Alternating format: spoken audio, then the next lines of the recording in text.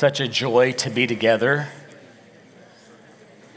This morning is the third Sunday of Advent. Today's candle, you might have noticed, isn't purple like the other three. It's pink, or as some call it, rose. The traditional color of Advent is purple. Some use dark blue in their traditions. But purple is meant to represent something that is royal. But it also is an indication or a sign, a color of repentance and the turning away from where we have been and how we have lived to something that is so much better. Repentance is turning to Him and remembering what He has done. Churches historically, since the 4th century, have taken very seriously these 4 weeks leading up to Christmas. In our Protestant evangelical tradition, I fear we've missed out on some very rich heritage. One of the reasons for introducing the idea of Advent is to not diminish Christmas, but to help us in our expectation of it. And to remember deeply and to have a bit of a personal encounter ourselves with this waiting, this anticipation for what is to come. They waited 400 years. 400 years. Each one of these 4 candles represent one of those centuries. And as they waited, they desired something that had been promised. Churches have taken this seriously, and these 4 weeks are typically very somber and penitent, much like Lent. A lot of churches would never have the green and the decorations at this point during the month. It would be very somber and very quiet, very still. But in the midst of the dark winter's months of reflection, as churches and church people and those coming to Christ would come awaiting His coming, they felt that they needed to give the people a glimpse of joy that is also to come. And so the tradition was that they took this third candle, and it was to be a blending of the purple from the other 3 and the white of the Christ candle into this rose to indicate joy that is associated with His coming. This Sunday is called Gaudete Sunday, which in Latin means rejoice. During Advent, we remember the first coming of Jesus, even as we expectantly wait for His second appearing. And that God's plan was for us to be connected to love Himself, to God incarnate, to Jesus, our Savior, our Messiah and Savior, and that our joy will be the fruit of the knowing that He has come to save us. When you are in desperate need of salvation and you receive that salvation, the only true response is to rejoice. Now, there's a young girl that we read about in the Gospel of Luke. We read about her in other places too, who helps us understand all of this. She's among the poorest of the poor. She has nothing going for her, no privileges to speak of. She's from a village that has a very shady reputation. Nothing good can come from Nazareth. She's young, she's single, and she's a she, which in a culture that doesn't value the voicing or importance of women puts her at a disadvantage already. Oh, and did I mention she's pregnant? Maybe 14, 15, 16-year-old girl, not married. Finding herself pregnant could not only bring shame to her and her family, but could lead to her death. That thing was punishable by stoning. She has a sullied reputation. She has a family who is skeptical and a fiance who is thinking of calling everything off. And that would leave her even more abandoned than she already was. But despite all that she's facing, despite all that her circumstances have presented to her, the Bible tells us that she is joyful in the midst of her circumstances, that she rejoices, that she actually sings a song of joy. We sang parts of it today, probably a different melody. Don't know that she had all the instruments that we had. I think she probably sang it better than we do. It's called the Magnificat.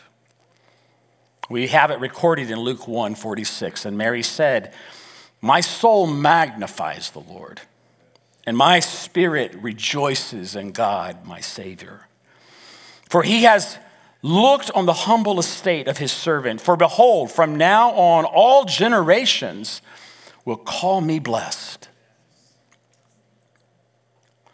For he is mighty, for he who is mighty has done great things for me, and holy is his name, and his mercy is for those who fear him from generation to generation." Sometimes we use the words happy and joyful interchangeably, but they're really not the same thing.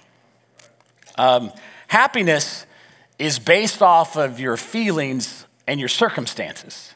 Like when you have that first cup of coffee in the morning, makes me happy. Or when your team wins a game. That's all I said. You have your team, I've got my team. Happiness comes from finding cash in a coat pocket that you didn't know was there.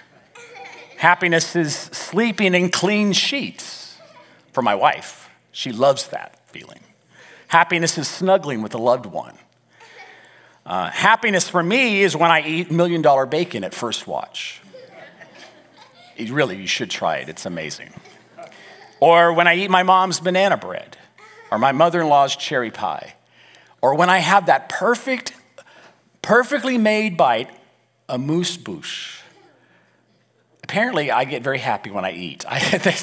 Now that I think about it, eating makes me happy.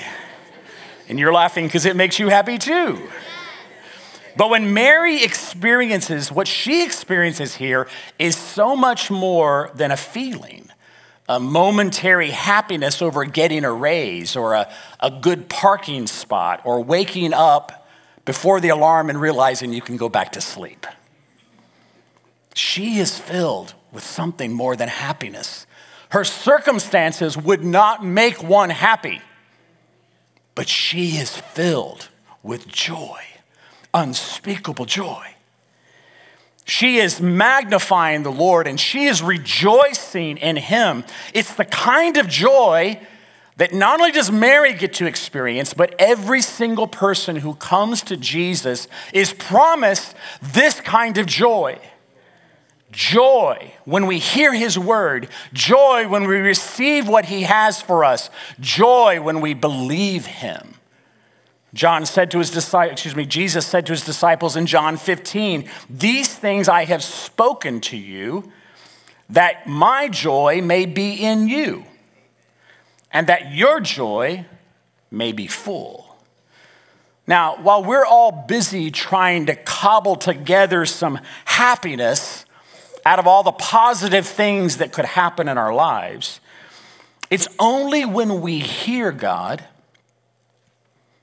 and when we receive from him, when we tap into what he has for us, that something that is far bigger than our circumstances, the struggles or the great things we face, that's when joy becomes ours, that his joy becomes our joy, and we are filled by it. And the Bible says that it actually becomes our strength.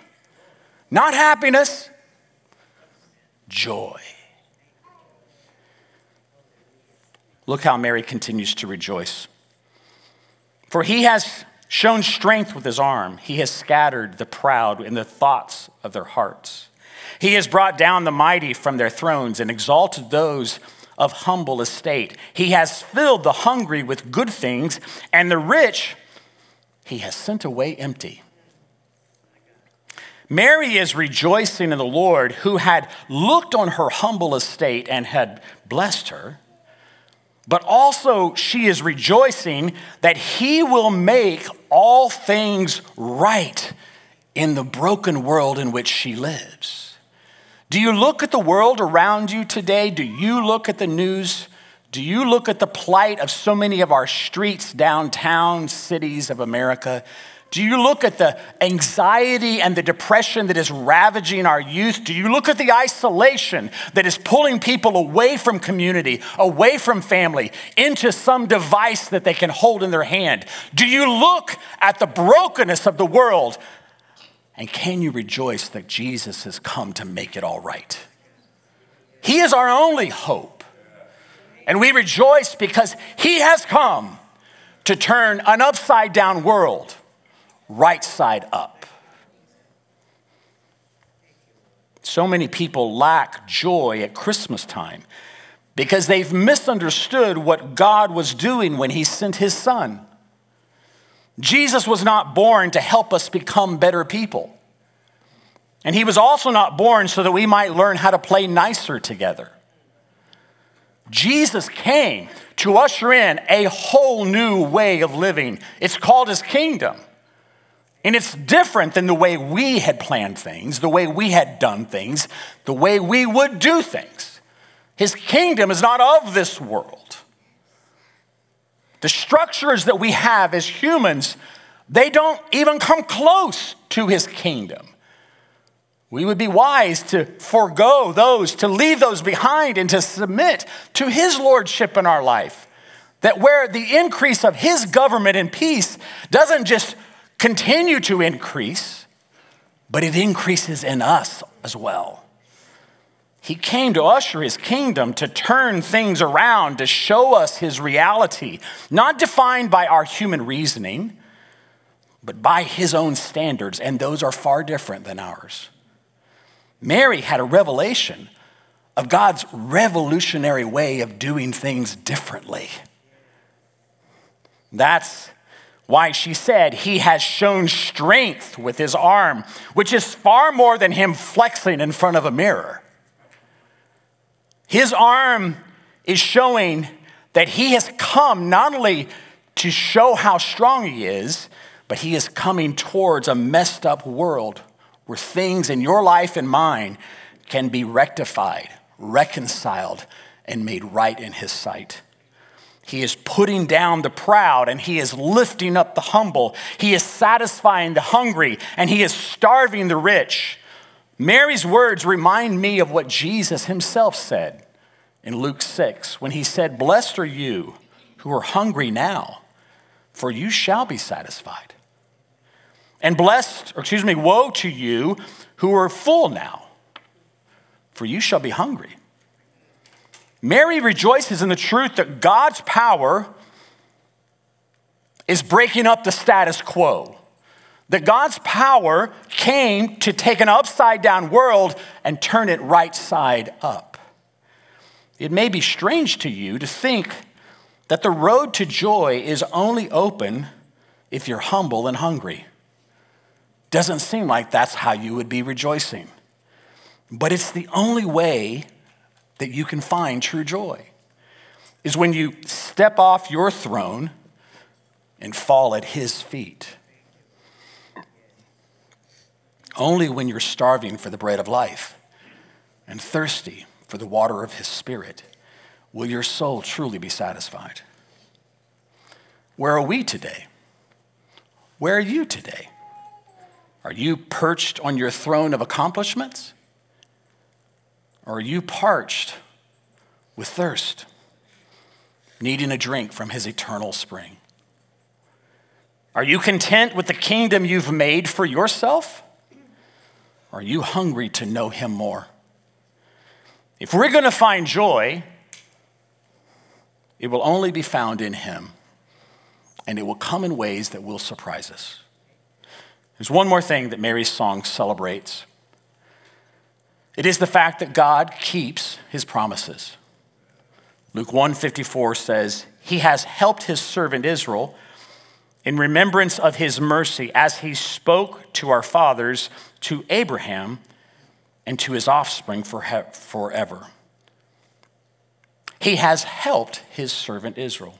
He has remembered his mercy. You know, the birth of Jesus is the fulfillment of God's promise made 1,900 years earlier to an old man named Abraham. And that promise was continually reiterated by God throughout the generations. But he said to Abraham, in you, old man, who has no children yet, in you, all the families of the earth will be blessed. That's a promise that the Israelites hung on to throughout their history, a very shaky history, ups and downs, highs and lows. God was faithful to them through it all, even when they were not faithful to him. But it must have been hard to hang on to that promise after 1,900 years. After 400 years of silence. But there were some who were faithful in holding on to it. And Mary was one of them. A teenage, single, pregnant, unwed girl knew that God keeps his promises. Do you know it?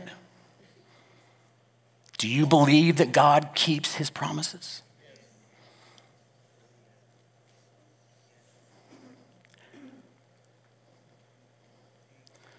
She knew that God was faithful to hold on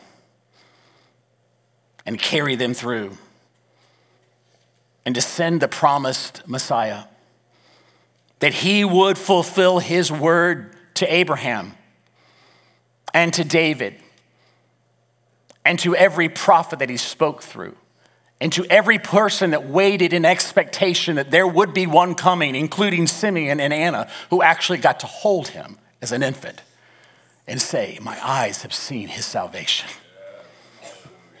Mary held on to this reality. God keeps his promises. He keeps them to all of us who he has promised. And this poor young girl who was most favored among all women, she knew that he keeps the promise. She sings of God remembering his mercy to Abraham and to his seed forever. Her song proclaims that God does not forget his word. God does not forget his people. God does not forget his promises. God does not forget you and me. The Bible is full of God's promises to us, to you, to me. Promises of love. Promises of eternal and abundant life. Promises that he will never leave nor forsake us. Promise that he will deliver any who call out to him. Promise that he will send his spirit to those who are his.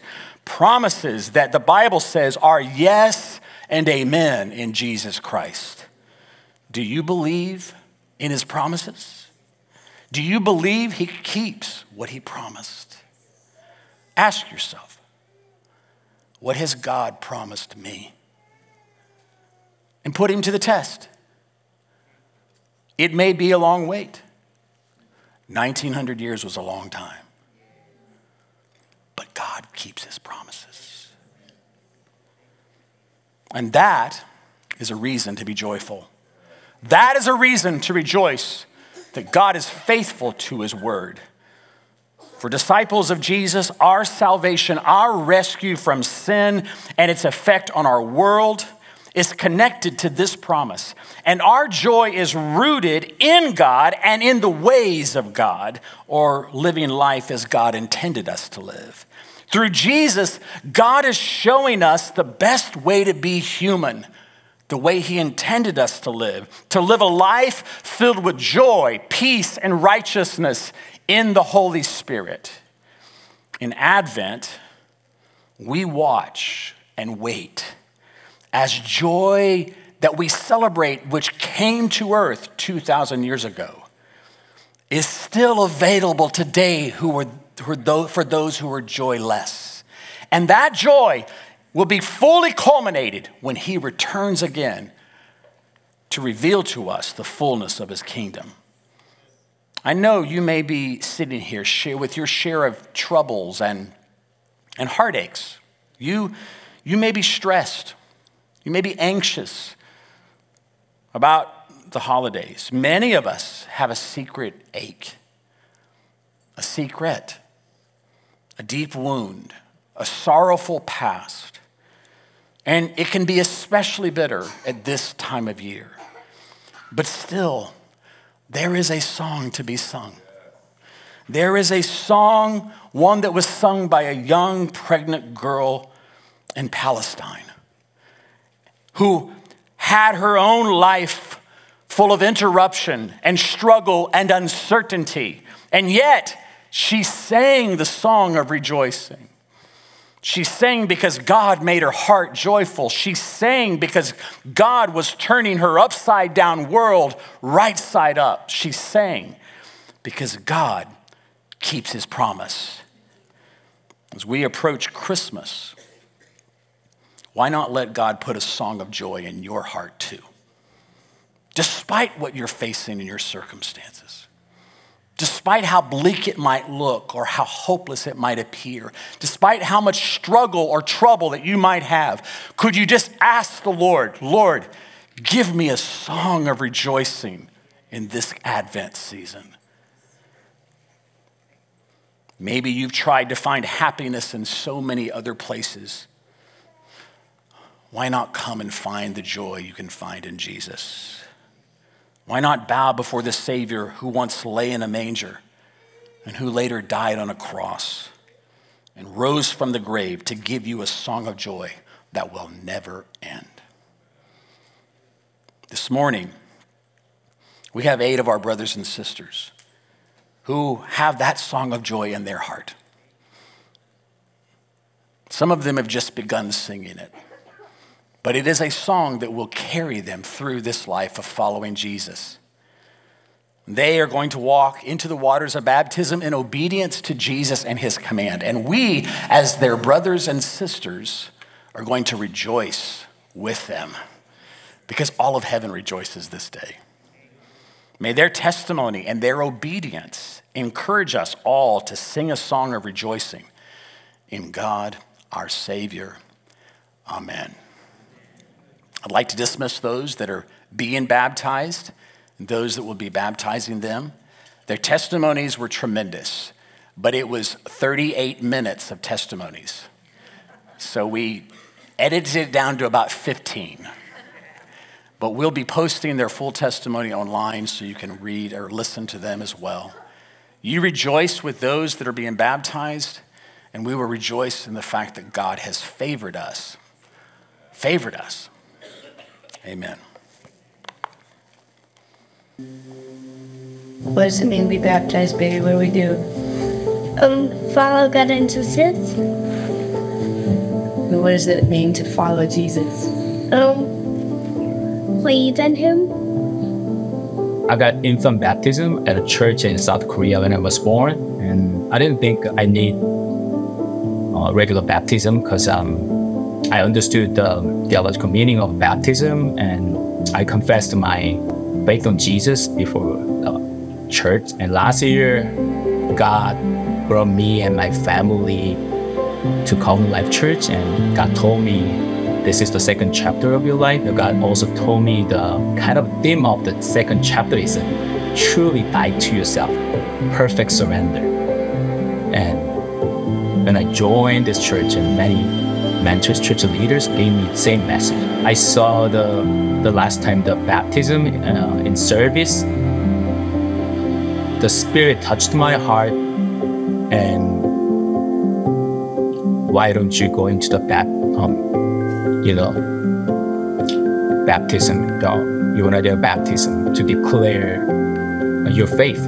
Even though I'm struggling with for the perfect surrender, God knows my heart and my deep inside. I really want the freedom, true freedom.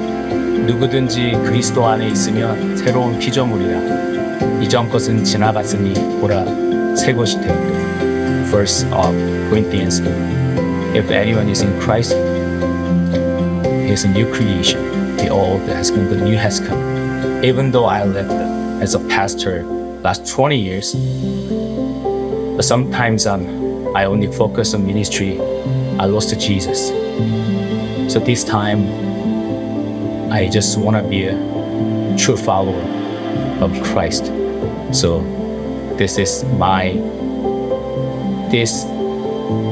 this is the starting point of my second chapter. Wow. I really want every part of my life be submitted to God as like the full immersion symbolizes not just part, some part. I realize that some of it can be a relationship with someone or work life or concept or knowledge that is not submitted to God. And I really hope that all part of me is submitted to Jesus. So I wanted to get this full immersion baptism again. As I was thinking about like some of my life not fully submitted to Jesus, I thought about a socks like that is too big to your feet, that with extra room. So when you have extra room of your life that is not submitted to God, you can squeeze that socks into your shoes and live your life with discomfort and eventually makes your body hurt. So yeah, I think that was the life that I've been living, that some part of my life looks like submitted to God, and for some people I may look like a faithful person to God, but there are always like things that I really need to work on. So I wanted the new socks that fits you perfectly, gives you freedom as you live everyday life. So that's part of the reason that I really wanted this full immersion, like baptism. And this baptism means new start for me. I think there are many other point of my life that had a new start, but again, another new start and a hope for a new start. I came to Christ in 1979, a million years ago. And in looking back, I realized I had been living my life like an orphan, in the sense that it was all up to me. I had to find my way through life and make it work and make people like me and all this kind of stuff. And the reality is God was showing me as he was opening my eyes to things that I wasn't alone or didn't have to be alone, and that there was all sorts of self-serving stuff going on. I'm a good person. It's like, well, yeah, but whose standard, And so for me, there was just this sense of recognizing that everything that I said, everything I thought, everything I did was tainted with self-serving motives. And I just could never get to that place where I felt like I was good enough. And God kind of said, not to worry, I've got a way for you. And the other thing that was really interesting was that God opened my eyes to a whole world of reality that I can't see with my physical eyes, but it's there nonetheless, and it's just as real, and it impacts life here. And I call it the greater reality. And to live out of a greater reality, it was something that was incredibly eye-opening to me back then. And then the last thing I remember when I came to Christ was just the joy, sheer joy. So why do I want to be baptized? Well, I was baptized as an infant in the Christian church. But I find myself these days, because God's joy in me is so overflowing, that it's like I want to shout from the housetops how wonderful life is in Jesus. And the whole idea of the death, burial, and resurrection of old life, new life is like, it's not just what you're coming out of.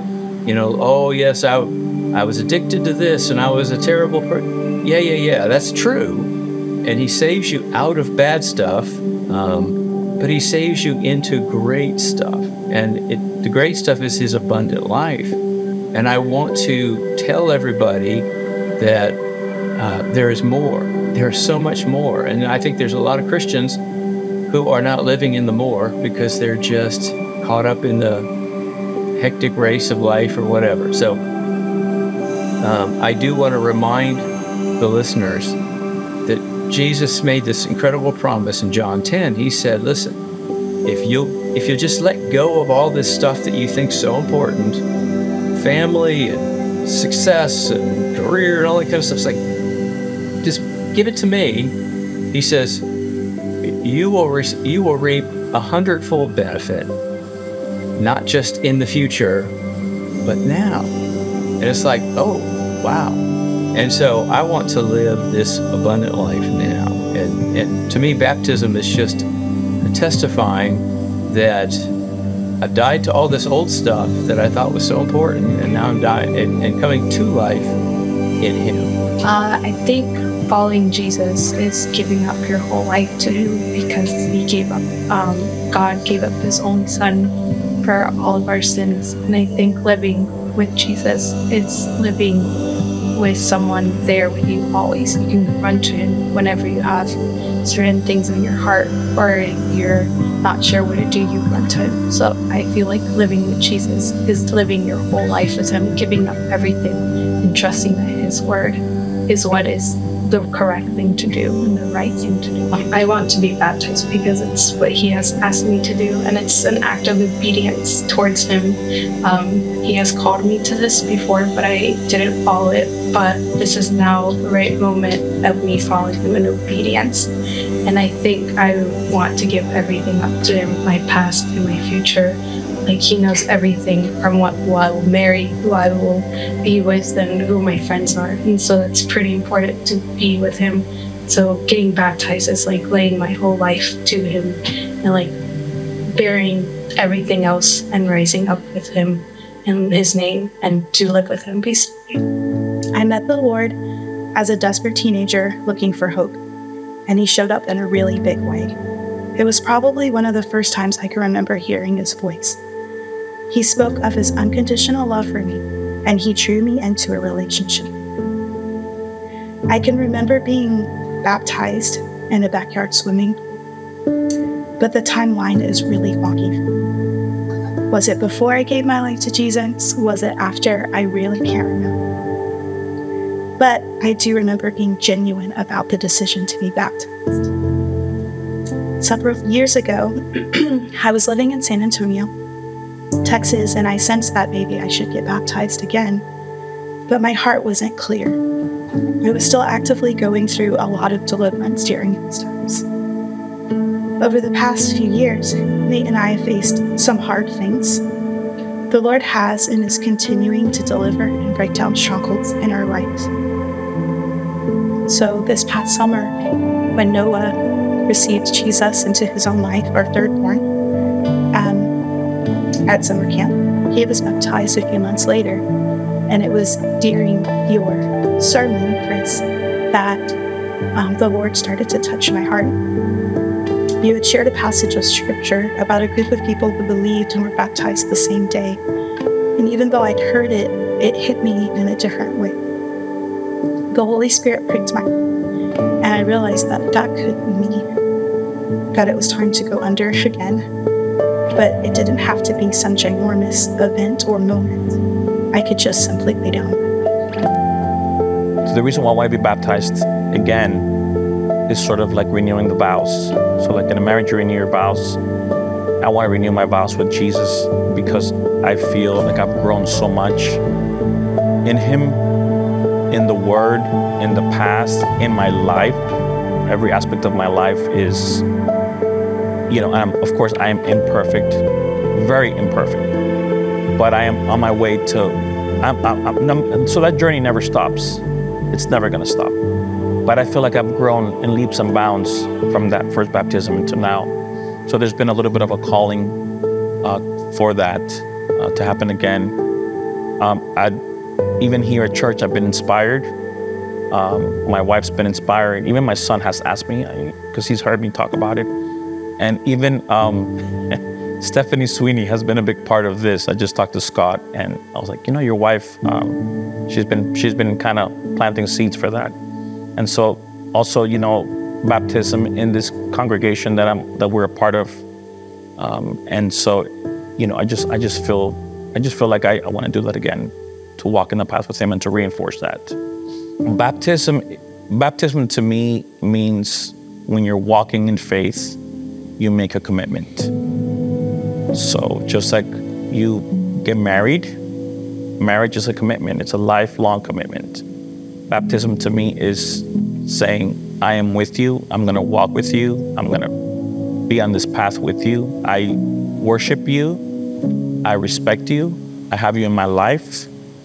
And so it just kind of reinforces that, to me, baptism is a pact that you have with him. I haven't been following Jesus as long as I should have been. It wasn't until a friend of mine, a coworker named Ron, that introduced me to the Slowly Church, Covenant Life, that I began to form a relationship with God. And ever since then, I've been coming to this church for a couple months now. Things have been looking so well and so positive for me. Like, I actually see there's hope and faith. There's a guidance for me, for the good, and this negativity has slowly, gone away. And every Sunday I look forward to coming to church. And that's the highlight of my week, is to see Pastor Chris and his sermon, and whatever guest he might have. And it's just amazing. It really is amazing. Inviting Jesus into my heart, it wasn't until I started coming to this church, and I just felt more of a stronger bond with him more than ever. And it's been truly amazing. It's really lifted my spirits a lot, for the better. The church is here is like my family, and I have met some wonderful people here, including you, Pastor Chris. If it hadn't been for Ron introducing me to this church, I don't know where I would be.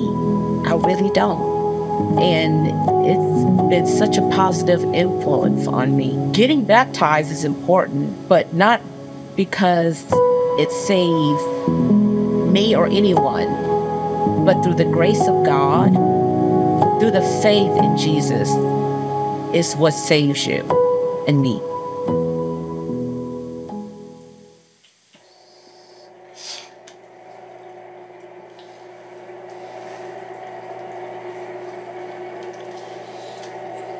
Hi. Karen's already crying, so it's begun. This is a wonderful day. We're so excited to be here. For me and Kathy, getting to walk with Austin and Karen is one of the joys of these last 5 years. And so we are eyewitnesses to what he has done in their lives in this step of obedience. You ready? Yeah. All right. Austin, because you believed in your heart and you've confessed with your mouth that Jesus is your Lord and Savior, we baptize you in the name of the Father, Son, and the Holy Spirit.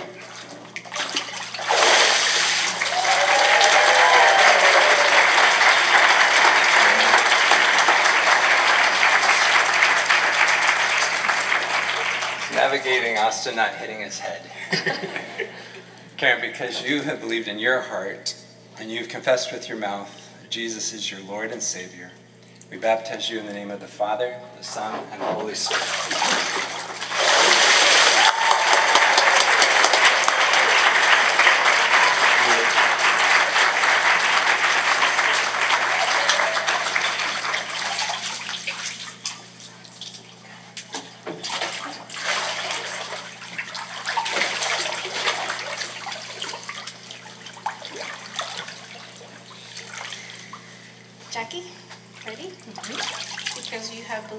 heart and confess with your mouth that Jesus is Lord, I baptize you in the name of the Father, the Son, and the Holy Spirit.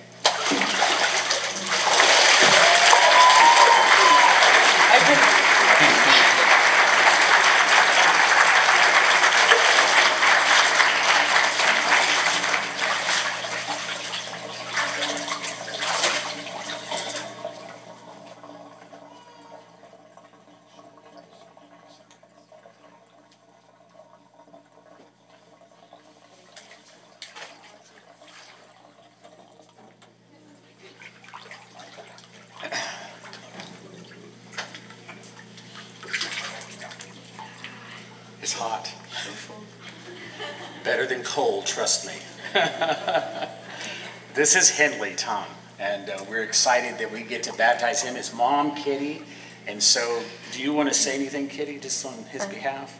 Just the Lord has always put something on my heart since he was born, and for a while I started to be afraid, like, what is it? And then I felt God tell me to trust him to take care of all my kids and Henley. And when I did that, I really seen Henley grow spiritually, and excited for what the Lord has more in your next journey. I am too. It's great. Why don't you come around here? Henley, you just turn this way. Okay. Okay. All right. You want to hold your nose? Okay. And Henley, because you have professed Jesus Christ with your mouth and you have believed on him in your heart, I baptize you in the name of the Father, the Son, and the Holy Spirit.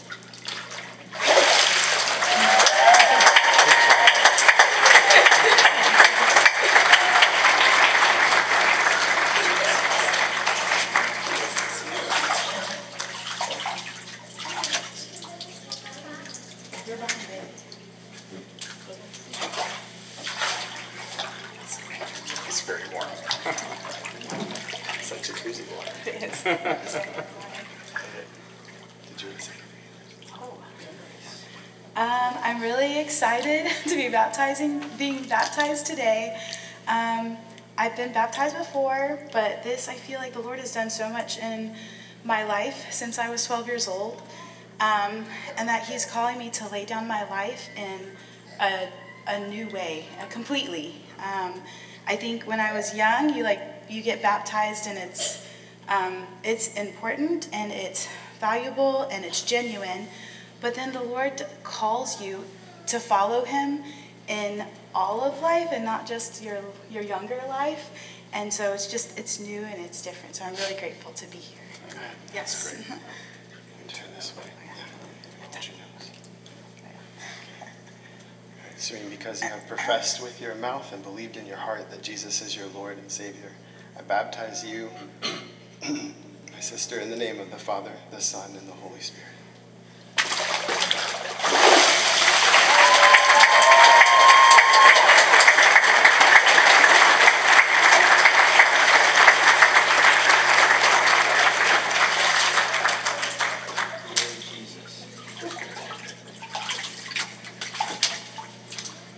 Awkward moment right now. It is warm. Yeah, I'm fine. I'm just practicing the baptism. He's making my job very easy right now. Just practicing. Turn around this way. This way. Yeah. Okay, is that all right? Wherever you Okay, want. Patrick, it is wonderful to baptize you. I was really blessed by Patrick's testimony, weren't you? It's so clear. I love the shouting it from the rooftops. And that's what you're doing when you walk into the waters of baptism. And so it's just an honor to get to stand with him and to baptize him with his help, and let him shout from the rooftops. So Patrick, because you have professed Jesus with your mouth, because you believed on him in your heart, because you were following him your whole life, I baptize you in the name of the Father, the Son, and the Holy Spirit.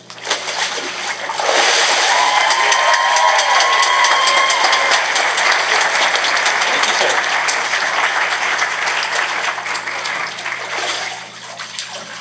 Fall on the way out.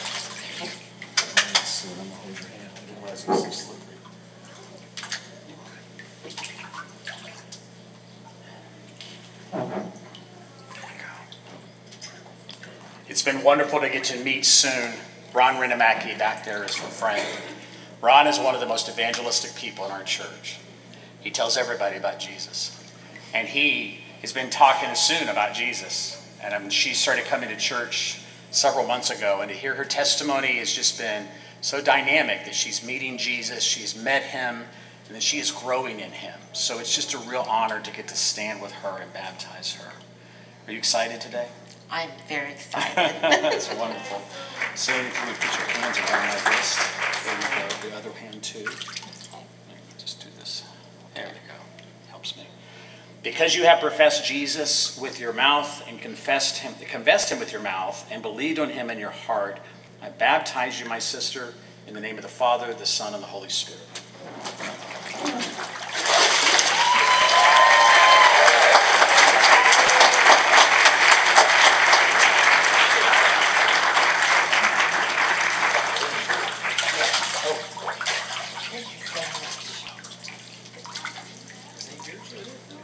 That's mine. Okay, good. I'll try not to slip. Watch this instead. Phil has a rooting section right here on the front row. What a delight to meet Phil many years ago now and to watch him grow and to surrender his life to the Lord in so many new ways, Phil. It's not been easy, but God has been faithful and you have submitted to him and you're continuing to. And so it's a real honor to get to stand with you and baptize you today. Thank you. Your testimony is very clear. And I know that God has great blessing for your family, for your marriage, and for your future. Amen. Take a step forward. Because you have confessed Jesus with your mouth and believed on him in your heart, I baptize you, my brother, in the name of the Father, the Son, and the Holy Spirit.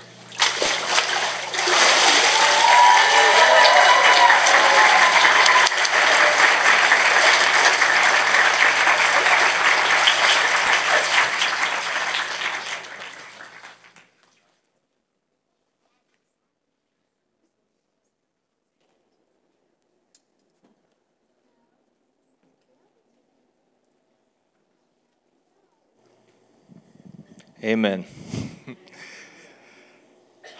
That's good. There is nothing magical about the water that's in that baptismal, but there is something that happens when we obey what Jesus is asking us to do.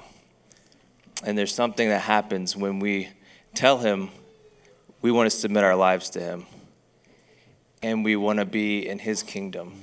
And we draw a line in the sand and we believe that we are new creatures. Like Austin said, the old is gone, the new has come. So let's pray for those guys real quick, and then we're going to sing a song.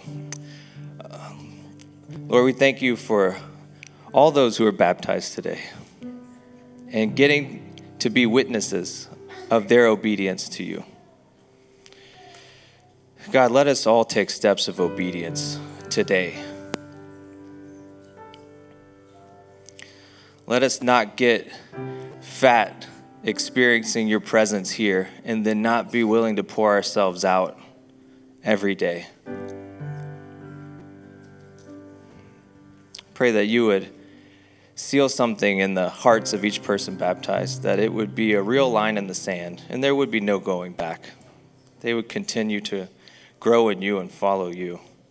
And that's what we want for all of us. So I pray that you would speak to our hearts this morning still, and that this day would be bigger than just an experience with you today. And we're so grateful to encounter you and that you would be here with us. But we don't want to be here with you now and miss out on being with you all the time. So help us to be your people who encounter you every day and practice your presence. In Jesus' name.